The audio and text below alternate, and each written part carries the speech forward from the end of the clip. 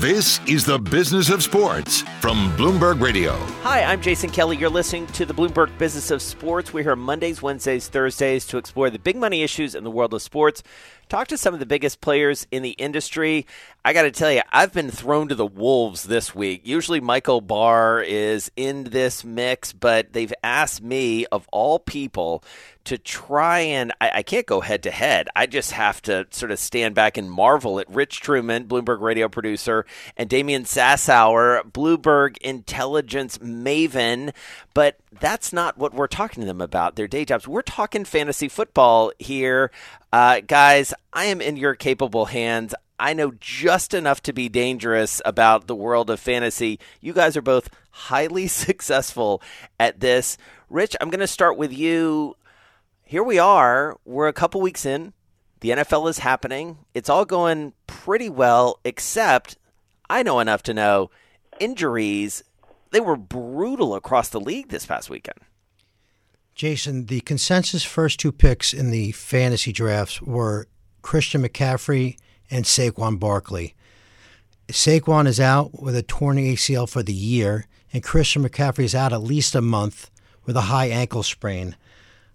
There was an abundance of injuries through week two, and people are speculating why. Could have been maybe because there was no preseason because of the pandemic, but never before can I recall, and I've been doing fantasy football for about 30 years, was there ever a raft of injuries taking out superstars throughout the league. All right, so Damian, what was the buzz when all this was going down Monday morning? I'm sure there were a lot of texts and emails flying around. Similar vibe that people just haven't seen this before? I mean, I think it was, without question, the worst injury week in the history of football. But, that notwithstanding, I prefer to focus on the positive. The NFL's back, guys, right? Yeah. So let's talk about bounce-back weeks here. I mean, Edelman, 8 for 179. He didn't get the touchdown. Terry McLaurin. How about Nick Chubb, Miles Sanders? I mean, these guys all bounced back after some, I wouldn't say awful week ones, but from a fantasy perspective, these guys definitely stood out to me. And then, look, I mean, there's nobody who stood out more than Calvin Ridley. I mean, let's be clear, second straight week of at least 10 targets, 2 touchdowns, 100 yards, and 30 fantasy football points. That's 2 weeks in a row.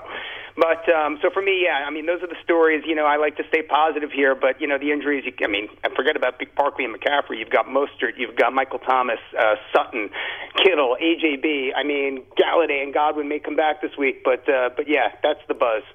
So, Rich, what do you do in this sort of situation? I mean, you sort of have to put in other players, obviously, but I would imagine, as you say, the top 2 picks, that's got to mess up your team if you've got those guys.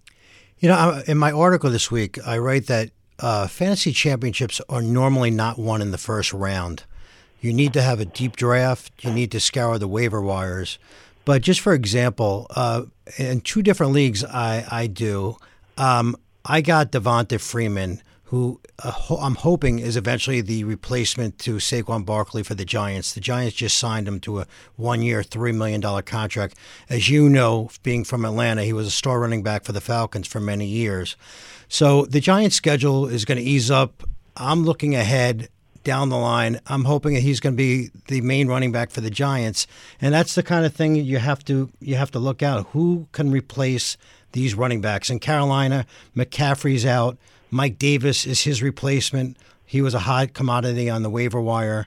Those are just 2 of the possibilities to replace the injured stars. Yeah, Rich, but it gets tough to replace these guys, right? I mean, when Cam Akers went down for the Rams in week 1, people thought it'd be Brown. Now it's Henderson, right? So he's a top waiver wire pickup. I mean, certainly Jerick McKinnon's the last man standing in San Francisco at this point, right? So he's an easy one. But yeah, no, I mean, the Giants' backfield's going to be a mess, and our offensive line isn't so great. So I hope you're right on Devonta Freeman. But, certainly Mike Davis in Carolina, he's a big pickup this week for sure. All right, so Damian, let's get back to the broader picture, if we can, of just how different this season is. Obviously no fans in the stands as of yet, although we may see some soon, depending on how everything goes in the broader world.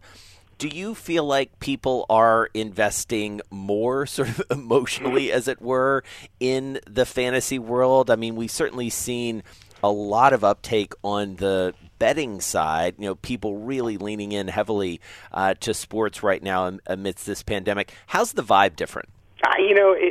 Without having fans in the stadium, obviously, it leaves a little bit of something. Certainly, that physical experience, being there in person, watching the games, seeing it emerge, and it's certainly impacting the players if you just, hear what they're saying, right? But the real big theme for me is going to be the rushing quarterbacks. I mean, just the pocket passing quarterback is just not as exciting in today's game, right? I'm talking Brees, Stafford, Brady, Roethlisberger. I mean, you've got guys now like Dak Prescott, Kyler Murray, Russ Wilson's they're just dominating the league now, and they're doing it with their feet. And you're Cam Newton, who had a great day against Seattle. Absolutely. A throwback against the 1950s-style football in New England. Yeah, I mean, I have to say, talking about the league, there have been some really exciting games. I mean, you rightly pointed out, Rich, that I am from Atlanta. And, I mean, can we just take a moment and just, I can't even get my head around how they blew that game. I know we're supposed to be talking about fantasy, but that was a nightmare to watch all that unfold. Jason, the Atlanta Falcons, so far in 2 games, have given up 78 points and 8 total touchdowns to the opposing quarterback. That's just in 2 games. I mean, you have to take nothing away from Greg the Leg Zuerlein. That onside kick was the best I've seen in 4 decades of watching NFL football, and it led to his game-winning second field goal of the day from 46 yards out, and a special call-out to John Fassel, the former special teams coordinator for the Rams. I mean, they worked on this years ago. I mean, that was just a work of art, I have to say. Yeah, but going back to the Falcons, I think you got to ride the train until they prove that they can stop the opponent. And again, we're talking fantasy football. Mitchell Trubisky, I think, is a viable play. The Falcons need to stop the opposing quarterback before I am not going to play a quarterback against them. Yeah. I mean, it's pretty unbelievable to watch, and you do wonder, especially from a defense perspective, and I've heard from a lot of family and friends over the course of this week just lamenting exactly what you were saying, Rich, just the defense. I mean, it's horrific. I mean, it's unbelievable to watch. So you have to think, some changes coming, and maybe the shock to the system that game was, portends some changes even in season, if not at the coaching level, maybe on the margins here. I don't know. It's hard for me to talk about. Well, I mean, look, there's the other thing you have to kind of look at, right, is, what teams have come in better than advertised coming into the year. And I know it's early in the season. So for me, take a step back. I mean, the Arizona Cardinals, the Las Vegas Raiders, the Los Angeles Chargers, these are teams that pretty much people didn't, give much credence to going into the season. People were high on Carolina, Houston, the Eagles, and the Vikings, and those teams are worse than advertised. So I think that's the big shift, at least early on here for me. Yeah, I'm glad you pointed out, sort of stitching a couple things together that you said, Damian, the idea of what we saw from the Raiders and what we saw or didn't see, candidly, from Drew Brees in that game. There is a turning of the tide, it feels like. Maybe it's been coming in for a long time, but there definitely seems to be a shift at the quarterback position. So if that's true, Rich, how do you go the rest of the season thinking about it from a fantasy perspective? Well, it all depends on your scoring, but like Jason said, there's definitely a shift on the quarterbacks, the mobile quarterbacks who can run, who can make plays with their legs, like Kyler Murray is one of the top, I would say, 3 quarterbacks in the fantasy world this year.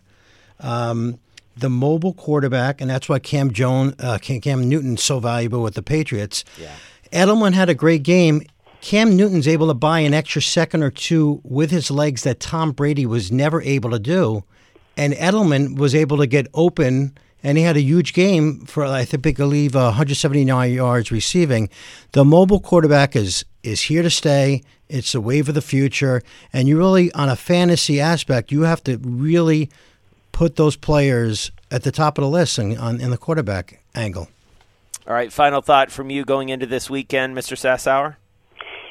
I mean, for me, it's going to be these high-scoring affairs. You see Dallas, Seattle, that's going to be, the over-under on that is 56 points. Detroit, Arizona, KC, Baltimore. But, we all get super focused on fantasy and, the monies that we're playing for and cash pots and all this good stuff. Can we just talk just for 1 second, Sean Payton, Pete Carroll, Kyle Shanahan each fined $100,000 each for not wearing their masks on the sidelines, and then the team's getting fined an additional $250,000 as well. So whatever dollars we're all playing for here in fantasy, just bear that in mind. That in 1 week the NFL doled out $1.75 million of fines for players not wearing their masks or coaches not wearing their masks. Sorry. I think we're going to see coaches wearing masks next weekend. That seems to be a pretty big deterrent, right, Rich? Absolutely. You got to learn your lesson. All right, Rich, your final thought? I agree with what Damian said before. You look at the high-scoring games. Dallas, Seattle, the over-under, as he said, is 56. Detroit, Arizona is approximately 54, 55. And on a fantasy perspective, when I go for my picks for the week, I try to get guys in those games. Like C.D. Lamb had his first 100-yard game of his rookie season, Dallas wide receiver. He's going to be a viable target this game and the rest of the season.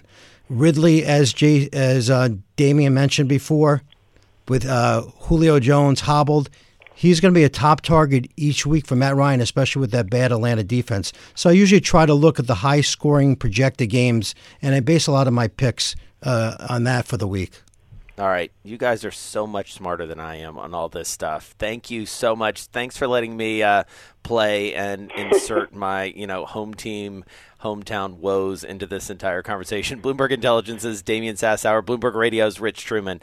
Great to be with you. You can catch our podcast right here every Monday, Wednesday, and Thursday. I'm Jason Kelly. Find me on Twitter at Jason Kelly News. You're listening to Bloomberg Business of Sports from Bloomberg Radio around the world.